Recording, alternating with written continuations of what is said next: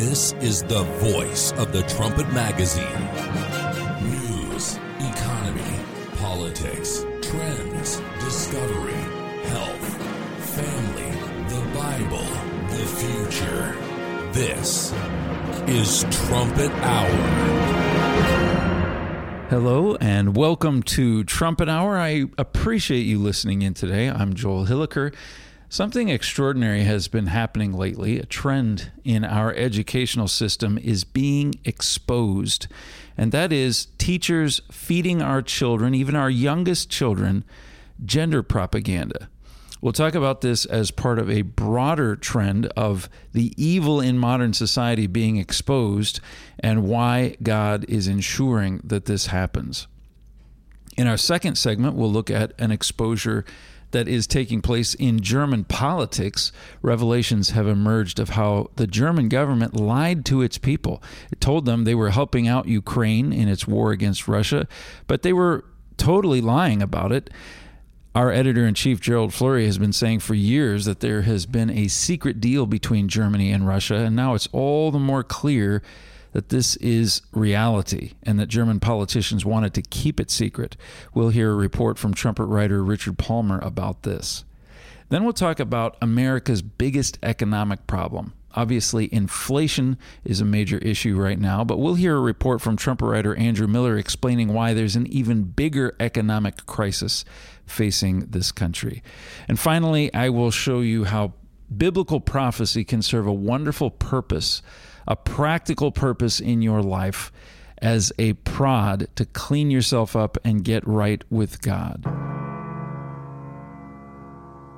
Last month, Florida enacted House Bill 1557 to ban public school teachers, kindergarten through third grade, from teaching 5 to 8-year-old children about sexual orientation or gender identity. Now, why was this bill created? It's because reports had emerged of teachers and administrators designing and implementing curricula pushing sexually deviant, sexually explicit propaganda on young children. Not only that, not only were they teaching this, but they were not telling the parents. They were keeping it secret from parents. And Florida lawmakers said, well, we have to stop this. We can't let these people indoctrinate our children in this stuff, especially when so many parents do not want this. That's all this bill was intending to do.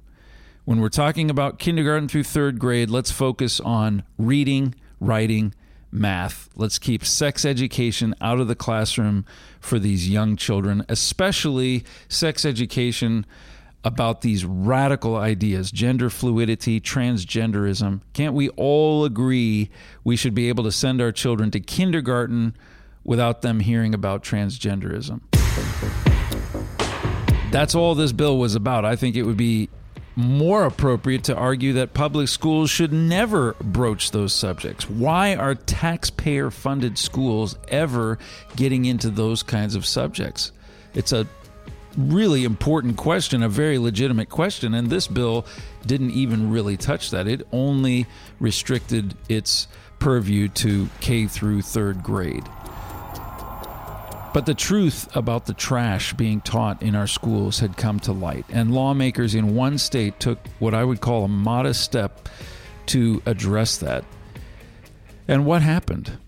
Well, not only did extreme radical leftists pitch a major fit and say that this bill was going to endanger the lives of children somehow, but mainstream media outlets, ABC, CBS, they dubbed this the Don't Say Gay bill, and they acted like it was outlawing the word gay, and they talked about this bill like it was completely extreme and dangerous, that it was marginalizing people.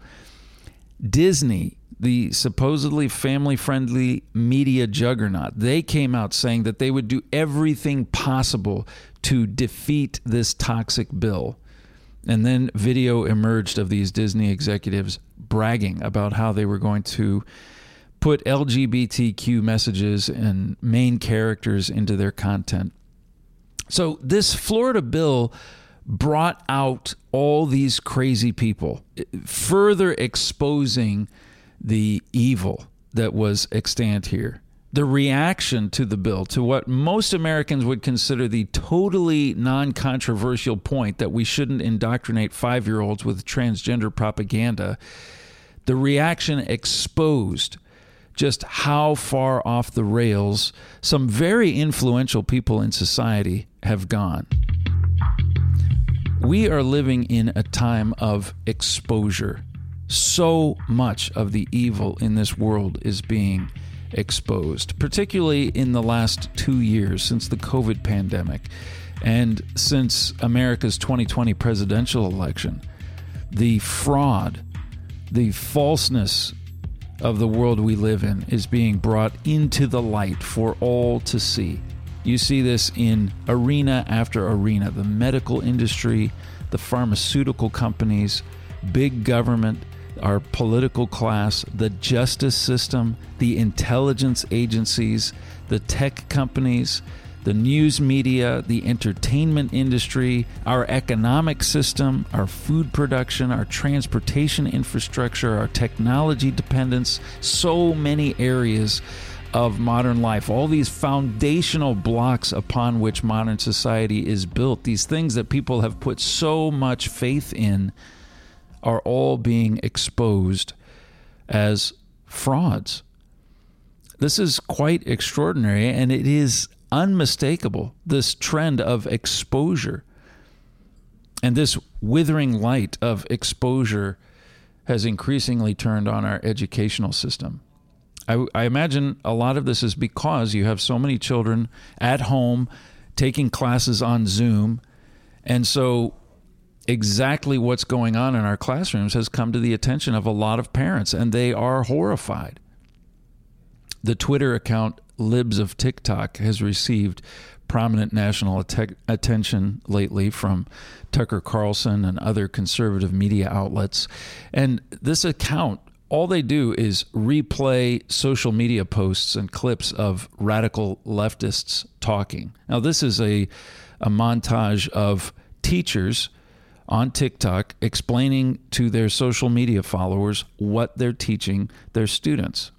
Today, my student pulled me aside to ask me if I was trans. I said yes, and almost immediately they said, "So when I grow up, I can actually be a boy?" And honestly, I'm just proud they could say it out loud, because that really takes a lot. By not including language like this in the classroom, it's making people who are non-binary or maybe are non-binary and they don't know feel unsafe. This has been my first year in preschool with a class of my own. We've been talking about gender and skin color and consent and empathy and our bodies and autonomy. So today at the lunch table, when the topic of gender and genitals came up, one of our students plainly looked up and said, "Well, I'm a girl today, but I know that teacher Co isn't." No, they're NB. I never tell parents, period. On their survey at the beginning of the year, when it asked for preferred name and pronouns, it also asked for what you want me to refer to as when I call home and what pronouns to use. So then I just make sure when I'm calling home, I use what they prefer when I call home. Even if someone told me I couldn't do that and I couldn't call them whatever they want or the pronouns they want without parent permission, I would still do it. I am an out teacher at my school, out as both bisexual and trans, and a lot of other teachers on TikTok were wondering how I managed coming out to my students. I'm a non-binary preschool teacher, and my kids know I'm non-binary. They know I'm not a girl or a boy. I use they, them pronouns in the classroom. So I'm not allowed to be out as trans non-binary at school. The most controversial way I teach my kids consent is that they all choose their own gender identity, because it's every person's right to be who they are. It's that simple. I'm playing make-believe with the kids that I work with, and the youngest, the 2-year-old, wants me to be the dad, and she would like to be the mom. I asked her, "Hey, is it all right if I be the non-binary parent?" Hey, I'm a queer teacher. Kids as young as 3 and 4 are actually aware of their gender identity, even if they don't have the language for it. This is LGBTQ propaganda aimed at the youngest of our children. It's sickening to see them and remarkable to see them speaking so openly about this. These people are reaching into the lives of these children to shape their thinking so they can reshape society.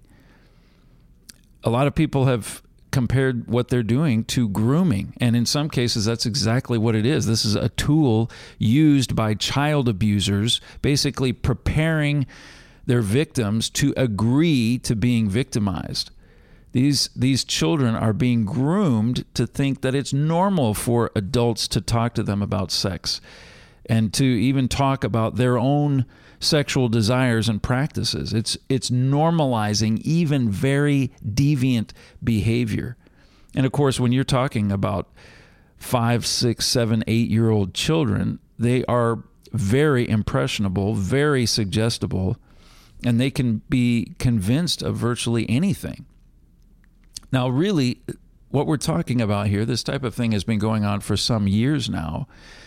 And a great deal of it was happening in secret. And in many cases, these schools will not tell parents. They specifically instruct children not to tell their parents. They have policies in place to enable children to experiment with gender within the school environment and then ensure that parents are deliberately kept in the dark about it.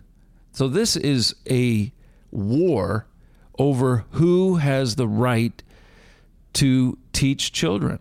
There are a lot of people, and a lot of them in very influential positions in education and in the government, who believe that parents have no right to teach their own children about these things, unless it's absolutely according to this bizarre orthodoxy. A parent has no right to subvert this or to undercut what they're saying. They are such strong believers in their cause. They're so convinced they are absolutely right and that anyone who gainsays them is evil that they have no problem lying or doing whatever it takes to get these children over to their cause. If you have children in the public school system, you'd better know what's being taught in your child's school. And you may have to do some real digging to find out, because it's not necessarily going to be the easiest thing to discover.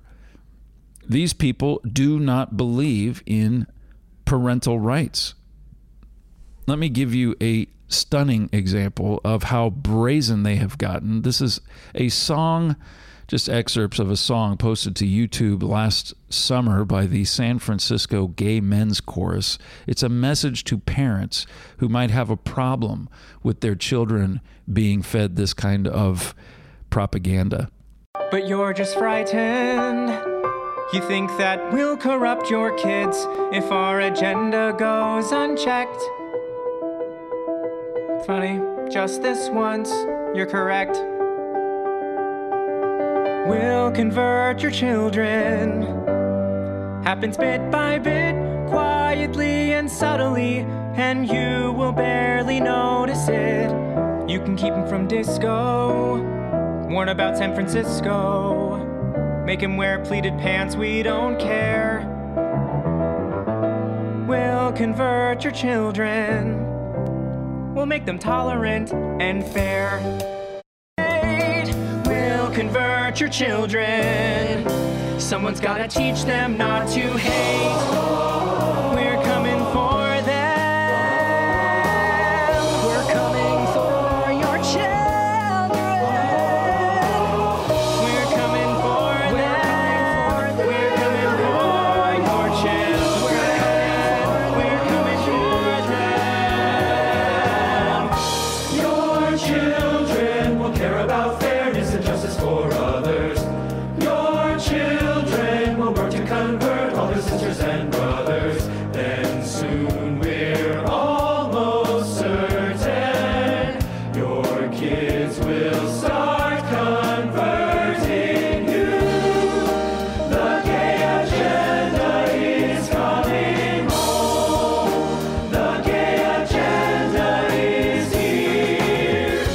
They think that parents who are horrified by what is happening is funny.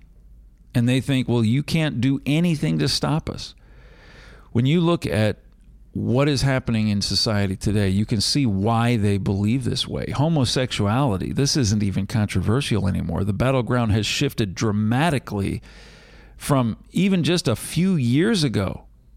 Society has gone from tolerating homosexuality to embracing same-sex marriage to tolerating transgenderism, to allowing high school students to choose which bathroom they go into, to teaching elementary school kids that your genitalia have nothing to do with what gender you are, to having kindergartners choose new personal pronouns each day at school and keeping parents in the dark about it. This is what they're doing, and these efforts are working. I mean, what those men were singing about in that song, it's true. And the numbers of people identifying as LGBT is skyrocketing, especially among youth. Among people in their 20s, the number is now around 1 in 6 people. And if things keep going in this direction, that is just the start. And somehow there are a whole lot of people in society and the media celebrating this as a success. 1 in 6 people. This is wonderful. Do they even realize the implications of these numbers? Do the people who say, well, we really need to tolerate, we really need to accept these things, even if they don't personally think that way, but we need to tolerate it, do they realize how dramatically and radically this is reshaping society and what we are doing to our young people? You look at the videos of these people pushing these ideas, and these are bizarre people. Weird, multicolored hair, tattoos, piercing, weird makeup, emotionally unstable, bizarrely immature, totally self-absorbed people. And you might say, well, that's only a very few. It's just a small representation of the population. But that is the end result of embracing this kind of thinking. These are the early adopters. These are the people who are in the vanguard of this movement. And there are more and more and more of them, and they're growing more and more outlandish and extreme. Really, you look at these people, and this is the direction society is going. This is the direction we are allowing society to go. These are the people we are entrusting our children to. There are those, many who I'm sure work in high offices, administrators and government officials who dress nicely in suits. They're clean cut and so on, but they're pushing exactly this type of thing to enable people who act this way, who think this way, greater and greater influence over our children. These people are promoting radical, revolutionary thinking. And society is going along with it so rapidly, so hastily. We're not even considering all of the ramifications. These people want to reduce who you are to your sexuality. They want to make sex the most important form of personal identity, of personal achievement. They want to exalt bizarre self-expression into the highest virtue. They want to turn our whole society into a place where celebrating diversity in its most outlandish forms is virtually the greatest thing you can accomplish. What does the world they want to create really look like? It's almost impossible to say. Glenn Beck did a program about this subject recently called Project Groomer. You can find it at this point. You can find it on YouTube. But he showed this clip from a man named Yuval Noah Harari.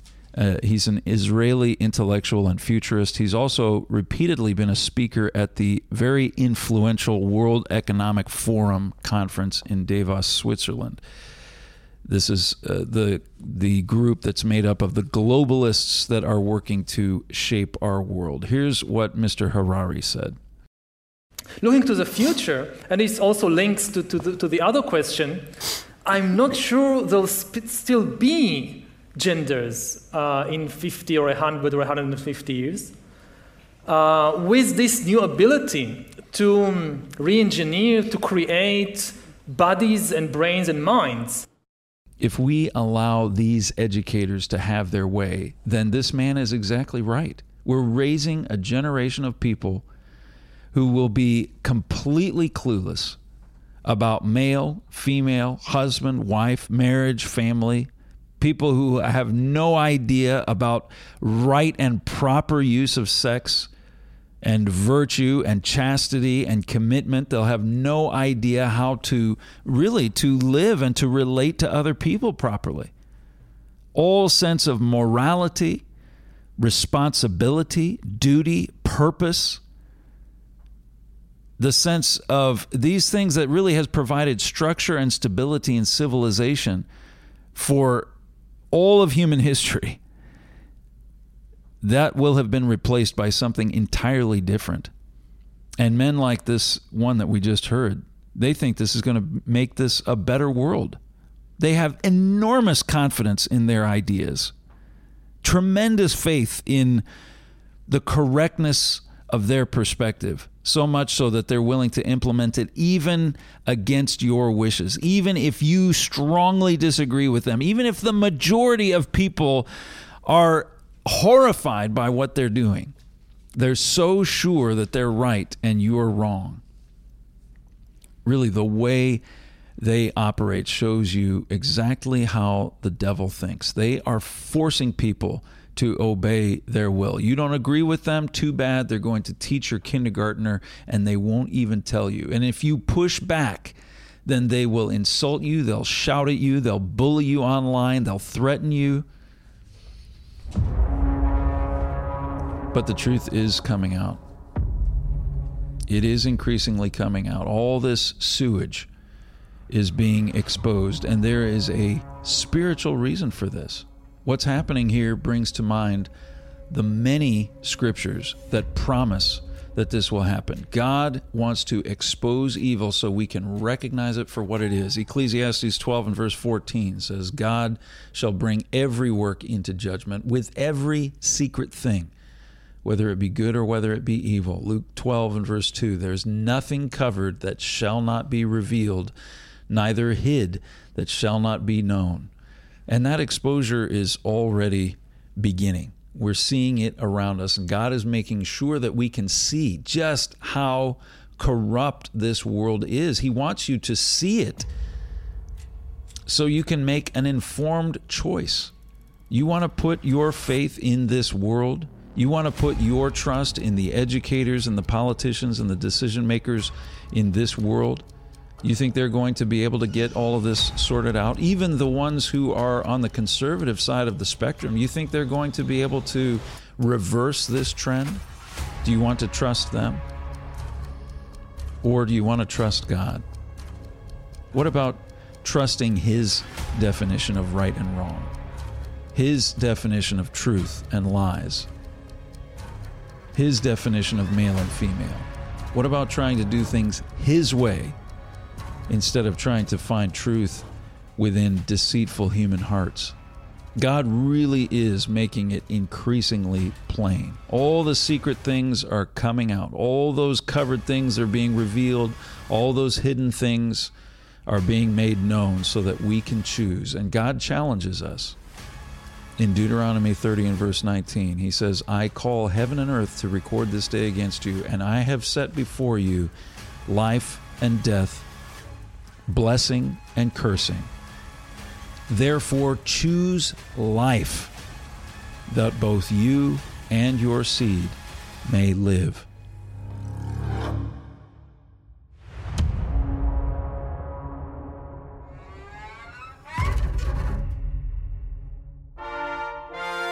This is the voice of the Trumpet News Magazine. You're listening to Trumpet Hour. What is happening in Germany? The nation's new chancellor is facing growing criticism for his response to Russia's war in Ukraine, and scandalous new revelations of deceit on the part of his government make this all the more problematic, as we will now hear in this report from Richard Palmer. Last week, Germany's Bild newspaper caught the German government lying about arms exports to Ukraine. The government claimed to be trying to help Ukraine get the weapons it needed from German arms companies. It put together a list from German arm manufacturers of what equipment they could quickly pass on to Ukraine, and then it gave that list to Ukraine and said, pick whatever you want, up to €1 billion, or just under $1.1 billion US. Sounded very generous. It was meant to. It was also fake. The list the German government initially received from its arms industry showed they had plenty of the heavy weapons Ukraine is desperate for, all ready to hand over. But when the list was passed on to the Ukrainians, those weapons weren't on it. The government had quietly trimmed the list of available equipment from 48 pages down to 24, and they hadn't told anyone what they were doing. Ukraine struggled to find much of what it needed on that final list. It only had 3 of the 15 types of weapons Ukraine had requested. Ukraine only ended up spending about 300 million euros. German Chancellor Olaf Scholz claimed he was doing all he could. He blamed the arms industry for not having the necessary equipment available. And he was lying. The Spectator wrote that Olaf Scholz has been caught red-handed misrepresenting facts about weapons deliveries to Ukraine. Behind the scenes, he's busy frustrating efforts to help the country while pretending to be outraged about Vladimir Putin's aggression. It's a perfect example of Germany's approach to this crisis, doing everything it can to appear to be helping Ukraine while behind the scenes stymieing Ukraine and helping Russia. Over the weekend, The Telegraph reported that Germany and France have sold Russia $250 million in weapons that are now being used against the Ukrainians. Incidentally, they claimed it was an exclusive, but the Trumpet wrote on the same story a fortnight ago. Germany has blocked the European Union from embargoing Russian energy. It has promised weapons to Ukraine only for bureaucracy and paperwork to prevent them from arriving. It claims to support financial sanctions against Russia while ensuring that most of Russia's banking system is unaffected by them. Germany's support for Ukraine is a sham. A lot of Europe wants Germany to protect Ukraine. The German people largely want Germany to protect Ukraine. But Germany is just putting on a show and doing nothing. News analysts are struggling to understand it. Eurointelligence wrote that Scholz's duplicity on weapons deliveries is astonishing, especially considering that he's now at risk of losing his majority. They struggle to understand what he's doing here, speculating that the German Chancellor Scholz may have been blackmailed by Vladimir Putin. Well, that could be true, but it's not the main reason for Germany's behavior here. Once again, Bible prophecy provides the missing pieces that we need to understand. In 2008, Trumpet editor-in-chief Gerald Flurry wrote, "I believe that Germany's leaders may have already agreed to a deal with Russia, a modern Hitler-Stalin pact where Germany and Russia divide countries and assets between themselves. This agreement would allow each to turn its sights on other targets. Any such deal that may have been struck between Germany and Russia is a precursor to war."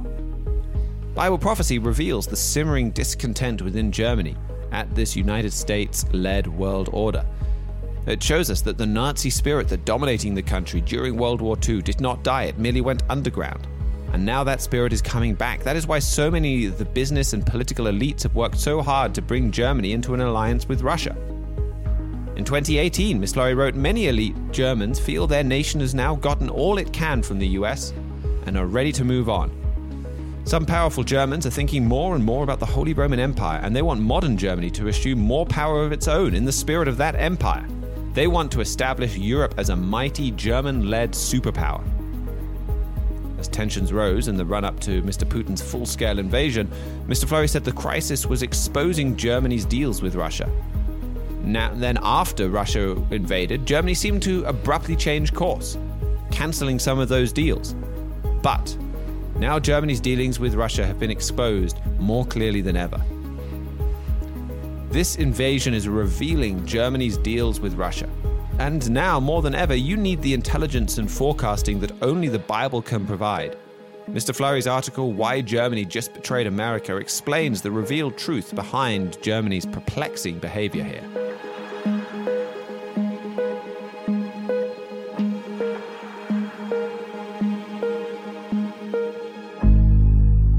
Well, thank you very much for that, Richard. This really is a fascinating development. Gerald Flurry has been talking about this secret Russia-Germany deal for years, and the Ukraine war is really giving us evidence of this having been made. It's really overwhelming what is emerging here, so it's coming out into the open. But the response from Germans and really practically all of Europe has been extremely negative. They're saying that this shows weakness on the part of German leaders. Certainly Scholz has gotten a tremendous amount of criticism. They say it undermines Germany's leadership within Europe. It looks like this could be Scholz's undoing, really. It could precipitate a hasty change in German politics. In your view, what does this mean for this relationship or this deal between Russia and Germany going forward? If you're looking at this through the lens of biblical prophecy, is that relationship going to be able to withstand the kind of criticism that we're seeing today? Yeah, I think that's a very good question. I mean, you look at even where we are right now with this deal, with this relationship, there's a huge amount of hypocrisy there, or a huge amount of deceit there, I should say, that, Russia is quite clearly Germany's quite clearly pretending to be an ally and a friend of Ukraine. And the problem from Germany's point of view, or from Scholz's point of view, is that that pretense has failed, that their kind of double dealing has been exposed. People have gotten in there and found out, oh, this guy's been lying to us. Mm-hmm. So, okay, well, what happens now? That's a very good question. Do we see continued pretense? Do we see something that drives that relationship down even deeper? I mean, that's certainly possible. The Bible, history, first of all, shows us you've had deceitful deals between these two before. You've had secret treaties between these two before. You had the Treaty of Rapallo, for example, in the 1920s, where you had this public treaty. Okay, Germany, Russia, we're restoring diplomatic, or Soviet Union, we're restoring diplomatic relations. But then secretly, the two also agreed, well, we're going to help Germany break the Treaty of Versailles, and they're going to do weapons testing and weapons training and things like that within Russia. It was all underground. It was all secret. Their decision to, the very famous Molotov-Ribbentrop Treaty, or really the Hitler-Stalin Pact, where they divided up Eastern Europe between them, was secret. That was secret for much less time than that agreements surrounding Rapallo were, but still something that was secret. So could you see some continued level of secrecy here? Certainly. And then the Bible prophecy even talks about there being a lot of deceit. It talks about a strong man, but it talks about a strong man coming in by flatteries. And the translation for that is, or the Hebrew word behind flatteries implies there's a certain lot of deception, and there's a pretense. There's a kind of a public pretense, and there's a hidden reality. So it does seem like you could have this continue even while appearances on the surface might be something else. I also think that there are potential, if Germany were to say fully renege on this deal, it's quite clearly Germany is on Russia's side. If there were to be substantive changes to that, Russia didn't just sign this deal based on how much they trust Germany, because they don't. They know Germany, they know people too well to just trust Germany. There are things that they could do to punish Germany. I think one thing that is very interesting is that throughout this whole time, throughout this whole Ukrainian invasion, the Balkans has been threatening to explode but hasn't. You've got an individual who is over there in Bosnia, who's leading the Serbian region of Bosnia, who is very close to Vladimir Putin, who is in Russia's pocket, who is basically threatening to split Bosnia off, or split the Serbian part of Bosnia off from the rest of Bosnia, and cause all kinds of chaos in the Balkans. And he's been threatening to do that. And despite all of the kind of the tensions between Europe and Russia, he hasn't. He's not made a move there. So, is he kind of one of the things that Russia's got on the table? Like, hey, we've got some kind of a deal. That kind of a deal involves Russia acquiescing to Germany's dominance of the Balkans. But we want some quid pro quo here. And if you don't keep up your end of the bargain, well, we could make things very difficult for you in the Balkans. We haven't done that yet, but we could. So maybe there are actual, I mentioned in the report that people are speculating, well, maybe Scholz is being blackmailed or something like that. Right. Or maybe Scholz isn't being blackmailed, but maybe there are, reprisals that Russia can inflict if Germany were to completely renege on any dealings they've done with Russia.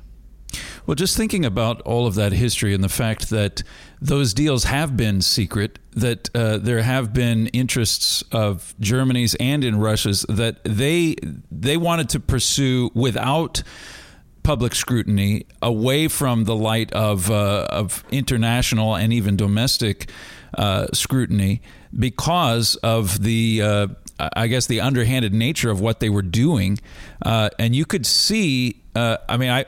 We're talking in this Trumpet Hour about just how many things are being exposed in the world today. Just the secret things are being revealed, and they're being brought out. And I think God is doing this in a lot of ways because he wants us to be able to recognize just how evil this world really is. When you see German politicians coming out and making very strong public pronouncements about their support for Ukraine, and under the table doing exactly the opposite to make sure that they're upholding their interests, their agreement with Russia, you get an idea of just how much duplicity there is in the world as it is constituted today. I want to talk about the biblical prophecy of a coming German strongman. This man we talk about this prophecy quite a lot. He's on the scene somewhere, and I can't help but think that how he's watching what is happening and he's taking notes, he's learning lessons about this. Scholz announces back in, was it in February that he's going to have big military spending increase. Everyone's enthusiastic, lawmakers, media, public, all on board with this. So to make Germany more powerful and aggressive, this is a winning political strategy. This has become evident. But also, he has to be looking at the public response and the European response to this Russia relationship and taking note and thinking, okay, well, Scholz has made some blunders here, or this current government is making blunders. If I'm going to be able to pursue this and maintain this relationship, I'm going to have to be a lot more careful about the way that I constitute this if it's going to be successful. I just wonder what the foreign policy and even domestic policy of this strongman looks like in light of everything that's taking place right now. Yeah, I think that's another interesting question. And I think you can see a lot of it probably by the weaknesses in Scholz, the things that he is doing that is making him unpopular. And I think we've kind of focused a lot on his relationship with Russia, and that's part of it. But it's not the only part of it. I'm not even sure it's the biggest part of it. I think it's just the fact that people don't feel that there's somebody who really knows what they're doing that is in command. I mean, like you said, back in February, where he came out with his massive military rearmament program, people loved it. And I think they loved it because they want security, and they see that a big military program can help them be secure in an unsecure world. But I think they also loved it because it looked like decisive leadership. But then we've had no follow-up from that. I was reading an article from Spiegel a few weeks ago just talking about, and I think we talked about it on the show, that he manages like a bureaucrat. And he will follow proper procedure, and he will talk things through with a lot of people for a very long time, but he's not very good at getting out there in front and making strong decisions. And it feels like that's what Germany and that's what all of Europe want right now, is somebody who is really in charge, who gets up there and makes a big announcement and says, this is what we're doing, but then keeps following through with that and saying, well, this is what we've done. And okay, we're several weeks down the line from that. These are the tangible results. These are the weapon systems that we've put on order. And Scholz has done some of that follow through, but he's definitely not gotten up and given a big speech about it. And it's led to all of these questions about, well, what is exactly this rearmaments program going to look like? And he's not really given any good answers to that. It's a decision maker. And one of the things that that comes up quite a bit in an international relations class I teach at the college is the difference that a strong leader makes in national power. That you have somebody that can really take the different potential aspects of power and put them together and make them into a reality and decide, well, this is what we're doing, or we're focusing in this area. It makes a massive difference. I mean, you see that in the United States, where you kind of have the difference between a Joe Biden that doesn't really feel, well, that isn't in control, but then certainly doesn't project an image of being in control and knowing what he's doing, to someone more like President Trump. So a lot of what Germans want, I think, is just a strong leader who is going to act decisively. And that's what the Bible talks about. The Bible calls him a king.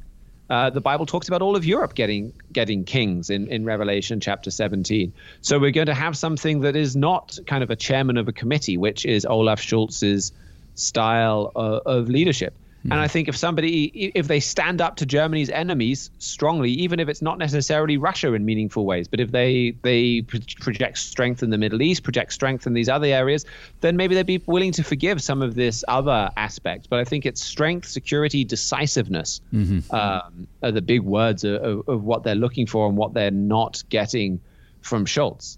Yeah. Well, that is what they're going to get for sure. The prophecies of the Bible make that very clear. We've been talking with trumpet writer Richard Palmer about the criticism of the German government that we're seeing right now, Germans and Europeans looking for stronger leadership from the chancellor, from his government. Really extraordinary development that we're seeing unfold here. Richard wrote the trumpet brief yesterday about this subject, and he was pointing to Gerald Fleury's article from a little ways back, Why Germany Just Betrayed America, about this Russia-German deal that was made in secret. We will link to both the trumpet brief and Gerald Fleury's article in the show notes for the program today. Thanks so much for talking with us about this, Richard. We appreciate it. Yeah, great to be here.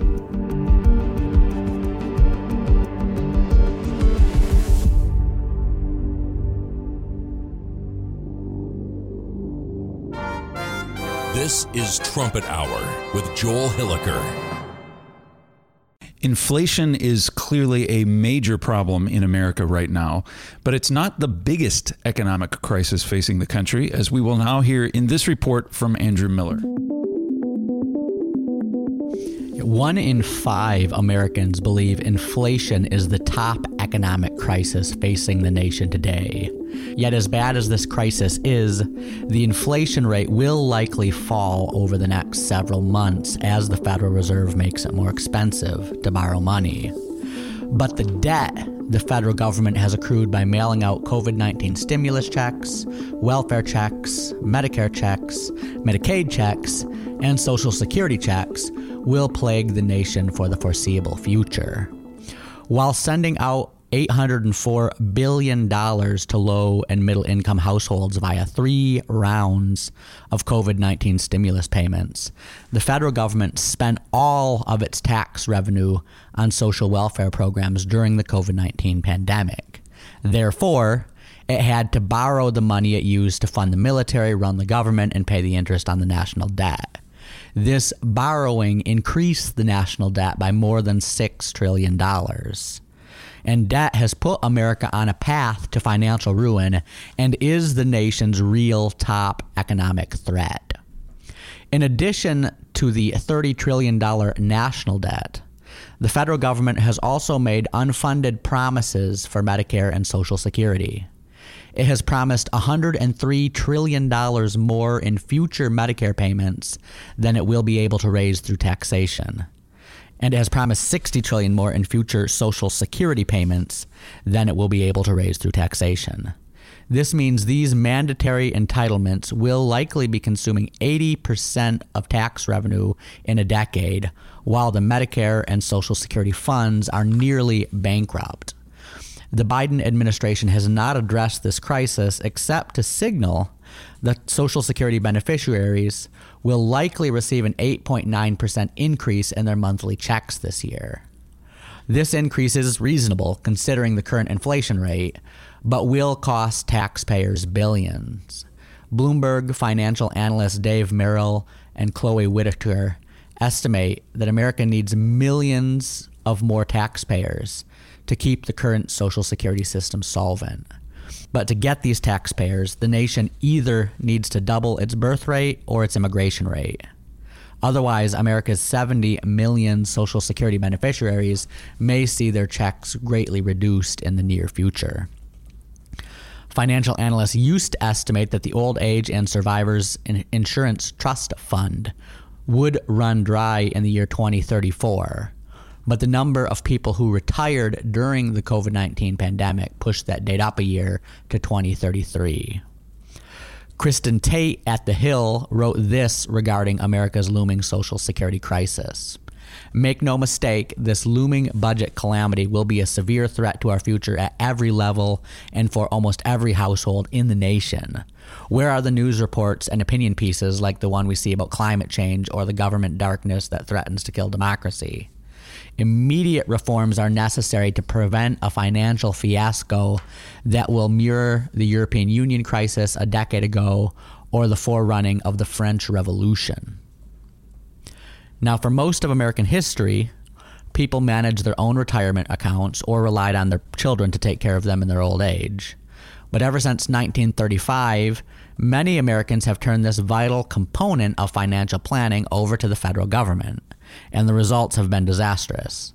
The average American worker contributes over $3,000 to the Social Security Fund via payroll taxes each year, yet there is a possibility they will never see any of this money again because the government has mismanaged the accounts. America's $163 trillion in unfunded promises dwarfs even its $30 trillion national debt, and truly could lead to a French Revolution-style insurrection when the 60% of Americans who receive more in government benefits than they pay in taxes wake up to the fact that those benefits may not be able to continue for much longer.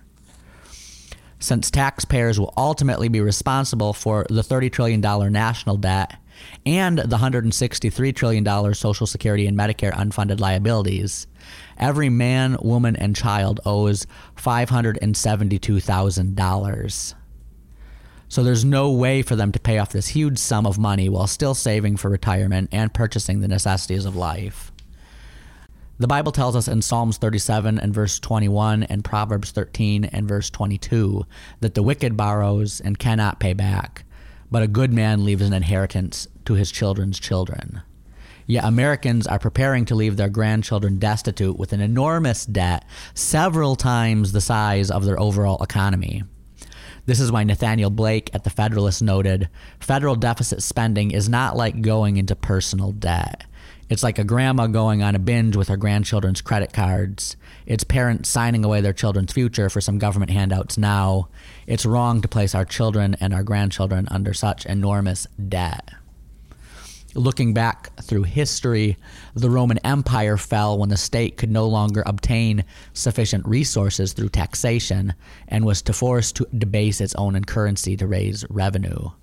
The tax reforms of Diocletian were so draconian that many landowners were driven to bankruptcy as those living off welfare became more numerous than those paying taxes. Robert Adams summarizes this catastrophic history in his book Decadent Societies, saying that by the 5th century AD, men were willing to abandon civilization itself in order to escape the fearful load of taxes. And so this is important history to consider when you read headlines like, "You owe more than $500,000 and counting." America is going the way of Rome unless God intervenes to perform a miracle, and he will not do that until the nation repents of the materialism and other sins that brought them to the brink of this destruction.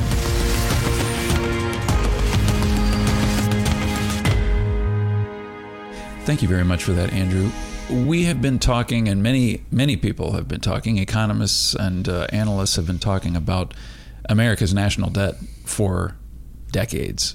This is obviously something that has been building over quite some time, but we're kind of in the age of the hockey stick, where the graph is kind of shooting up in unprecedented ways. Just in very recent years, COVID really blew it out of the water. I guess the question is, the warnings about the dangers of national debt have been around for a long time. What is it that really makes it different now? Right. And I mean, one of the things I just hinted at slightly in there is the fact of that those Bloomberg economists saying that we either need to double the rate of birth or double the rate of immigration. Is that now obviously the debt's been growing since Andrew Jackson was president. He was the last one to actually have paid the whole thing down. But the idea is that, well, as long as our economy is growing at the same speed as our debt, or our economy is growing faster than our debt, it doesn't matter because the debt to GDP ratio is the same. That hasn't really been true since the 80s, where the debt to GDP ratio has also been going up. And one of the things is just a declining workforce. Right now, like I said, I talked a lot about Social Security. How Social Security works is, I don't know, when I first heard about it, I had this idea in my mind that there was like a big vault someplace where they put all the Social Security money while it collected interest, and then they gave it back to you, which isn't true. The vault's empty. They spent the money that your grandparents gave them a long time ago, and so the money you pay goes to your grandparents or other retirees. But the math is predicated on the fact that there's going to be 3 working class people for every retiree, which is true. I looked at the numbers before I came in here. There were 160 million tax returns filed this year. There's 70 million people drawing Social Security, which means there's about 2 working class people. And so to keep that 3 ratio, they're bringing the point is like either every woman between the age of 14 and 44 needs to have 4 babies at her earliest convenience, or we need to like bring in 45 million more immigrants each year to get the pyramid out where we actually have 3 working class people for every retiree. That doesn't look like it's going to happen, so that debt to GDP ratio is going up. And so the national debt is becoming a much more salient threat than it was when they were warning about it in the 1930s and the average American had 3 or 4 kids. And the fact that we've been able to sustain this state of affairs for as long as we have, a lot of this is because the United States currency has such cachet in international markets, and there's a lot of international demand for dollars. There's a lot of investment into the United States, but we have seen quite a lot of robust activity on the part of many nations that are actively trying to undermine that, then suddenly the national debt becomes a whole lot more of a liability. Right, and that problem is separate from the Social Security problem, but related, because obviously the interest rates you charge on Treasury bonds don't have anything to do with Social Security, but they do have a lot to do with that $30 trillion of national debt. One of the only reasons we've been able to afford that $30 trillion is every year it seems like we're able to negotiate a lower interest rate. But other nations can obviously see what America's promised its Medicare recipients, and they can see what it's promised its Social Security recipients, and it can see the debt it currently has.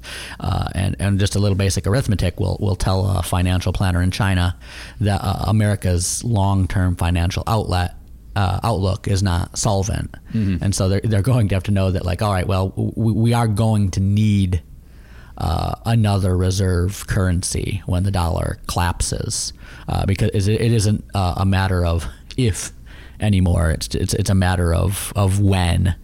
You'll see some of the more financial hawks say that it'll collapse in 2 years. You see some of the more liberal minds say, well, maybe a couple decades, but it's definitely not a matter of if, it's a matter of when. So that is a big reason why you see nations like Russia and China and India stockpiling up on gold and trying to do more bilateral trade in their own currencies, even use euros in some cases, even though the euro has its problems as well.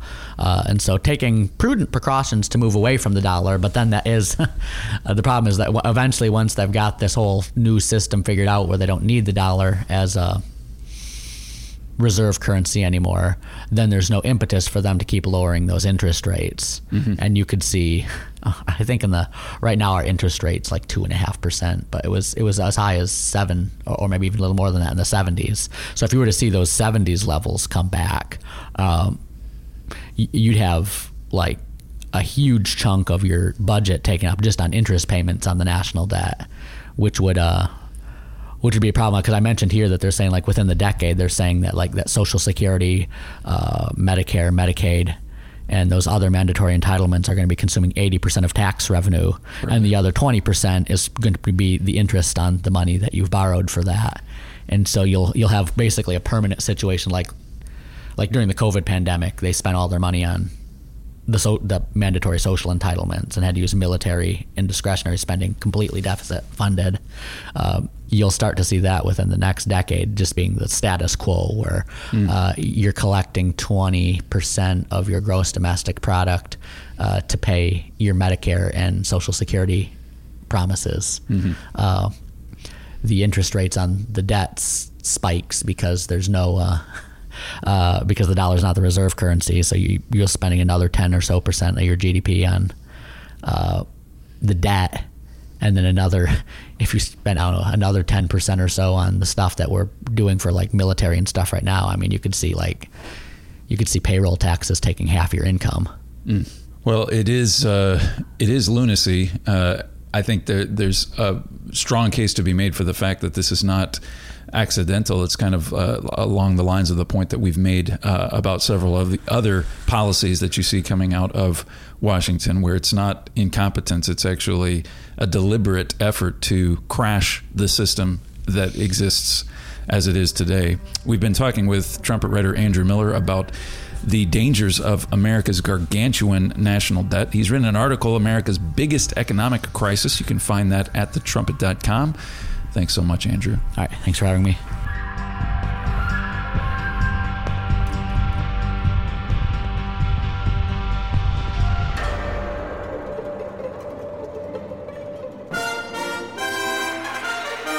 It's time for today's Last Word.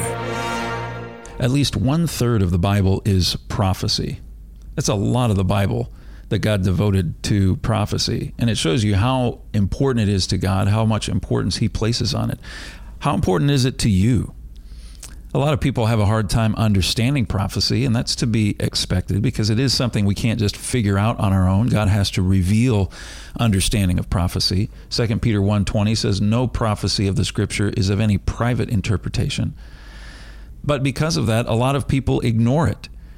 And many people ridicule it. They say it's weird and extreme. So they throw out 1/3 of the Bible as if it doesn't serve any purpose. But God clearly had many reasons for putting so much prophecy in the Bible and doing so much to preserve these prophecies for us right down to the present day. There's another reason why people are so resistant to prophecy, and that is that prophecy is unpleasant for the disobedient. Prophecy shows the end result of disobedience. There is a lot in prophecy that reveals exactly what God is going to do with the lawbreakers of this world and how God is going to bring justice to the evils of this world. Prophetic passages like Leviticus 26 and Deuteronomy 28 show the curses that come on nations and people who turn away from God. Herbert W. Armstrong taught a lot about Bible prophecy. But after he died in 1986, the church he founded turned away from that message. Now, here's something that they wrote. It's on their website now, this church. They have an article about prophecy that says this: "It is true that Jesus predicted a time of terrible tribulation," and it quotes Matthew 24 and verse 21. "But most of what he predicted in Matthew 24 was fulfilled in the siege of Jerusalem, AD 70. Is a great tribulation predicted for the future? Many Christians believe so, and perhaps they are right. But many Christians throughout the world face persecution today. Many are killed. For each of them, the tribulation cannot get any worse than it already is. Terrible times have afflicted Christians for 2 millennia. Perhaps the Great Tribulation is a lot longer than many people think. Our Christian responsibilities are the same whether the tribulation is near or far or whether it has already begun. Speculation about the future does not help us to become more like Christ. And when it is used to pressure people into repentance, it is sadly misused. Speculation about the tribulation is not a good use of our time." Now, the truth is, God gave that warning about the tribulation specifically to try to get people to repent while they can. Jesus Christ warned about the tribulation, and they're really belittling what Jesus Christ said. The God of prophecy says in Ezekiel 33 and verse 11, "Say unto them, as I live, says the Lord God, I have no pleasure in the death of the wicked, but that the wicked turn from his way and live. Turn you from your evil ways, for why will you die, O house of Israel?" The God of prophecy says in Isaiah 55 and verse 6, "Seek you the Lord while he may be found. Call upon him while he is near." God really does intend that prophecy to prod us so we can avoid those punishments. He intends that prophecy to prod us to become more righteous. We should be able to recognize the curses on Israel. We should be able to see those times of tribulation approaching. In Amos 6 and verse 8, it says, "The Lord God has sworn by himself, says the eternal God of hosts, I abhor the excellency of Jacob and hate his palaces. Therefore will I deliver up the city with all that is therein." And this is what our editor-in-chief, Gerald Flurry, wrote in his booklet on Amos. Note that statement. What we esteem highly in our societies, God abhors. That is a strong statement. What Israel exalts, God hates. Might this be an area where we need to examine ourselves to see if we hate the same things God does? Ought not we pray for his view? That's a great question. God certainly is a God of love, but the Bible is also clear that there are things God hates, and we want to come to think like God. There are many things going on in the world today that God hates. There are even some things in our lives that he hates and that he wants us to change. Prophecy should motivate us to clean up our individual lives. Prophecy shows us where the wrong way of living leads to. It shows just how incomplete human beings are without God. Let me read a quote from our editor-in-chief called "The Missing Dimension in Prophecy." He said, "The dark prophecies are designed by God to teach us that we must have God's character. Man is dangerously incomplete." When you look in the Bible, you see how mankind rebelled against God and produced a very evil world, and it's because of that rebellion that there are so many dark prophecies in the Bible. It's God showing us the end results of the choices that we've made. Mr. Flurry continued in this article, "When Jesus Christ came to this earth, mankind killed him, the Son of God. Christ's sacrifice was the greatest act of love ever seen on this earth. He fulfilled a black prophecy because of our evil." So think about that. God was able to prophesy about Christ's death because of the evil in man. He knew that that's what would happen. That is really worth meditating on. This article says further down, "This is the problem of all mankind, and that attitude is why we face the black prophecies. We bring them upon ourselves and then often blame God." How true that is, and what a tragedy it is. God is eager to fix this world. And prophecy shows that God is going to revolutionize this world and establish a new world. And it really should motivate us to do whatever we need to be a part of that world. As it says in 2 Peter 3, "Seeing then that all these things shall be dissolved, what manner of persons ought you to be in all holy conduct and godliness, looking for and hasting unto the coming of the day of God, wherein the heavens being on fire shall be dissolved, and the elements shall melt with fervent heat." This is talking about a prophecy of what is going to happen to this earth ultimately. And when we see that it's all going to turn to ash, there's nothing worth getting excited about in this world, what manner of persons ought we to be? When we see how severely God is going to correct all the evil in this world, what kind of people should we be? When we see how God's hatred of that evil is reflected in his treatment of it, what sort of people should we be? Prophecy helps us to see. It helps us see more clearly how twisted this world really is. Not only do we get God's view, but prophecy also helps us to see everything in terms of how God is going to replace it and make it better.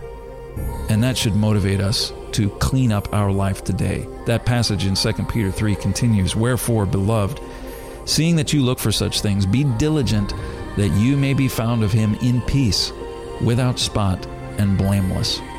Peter wanted these prophecies to prod people toward righteousness. That's a marvelous purpose for biblical prophecy. And it's a great reason why it's important to make this a regular part of our Bible study.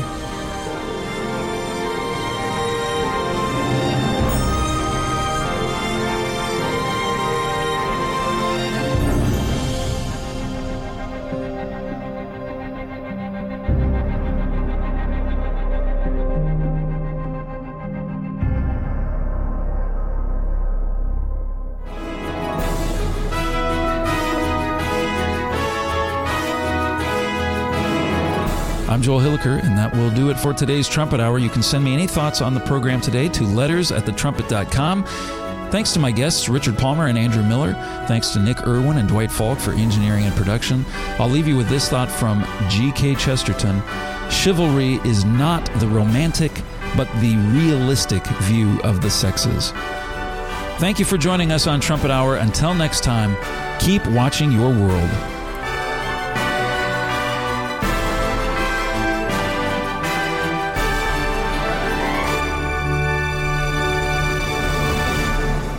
You've been listening to Trumpet Hour on Trumpet Radio, 101.3 KPCG, and online at kpcg.fm. Understand your world.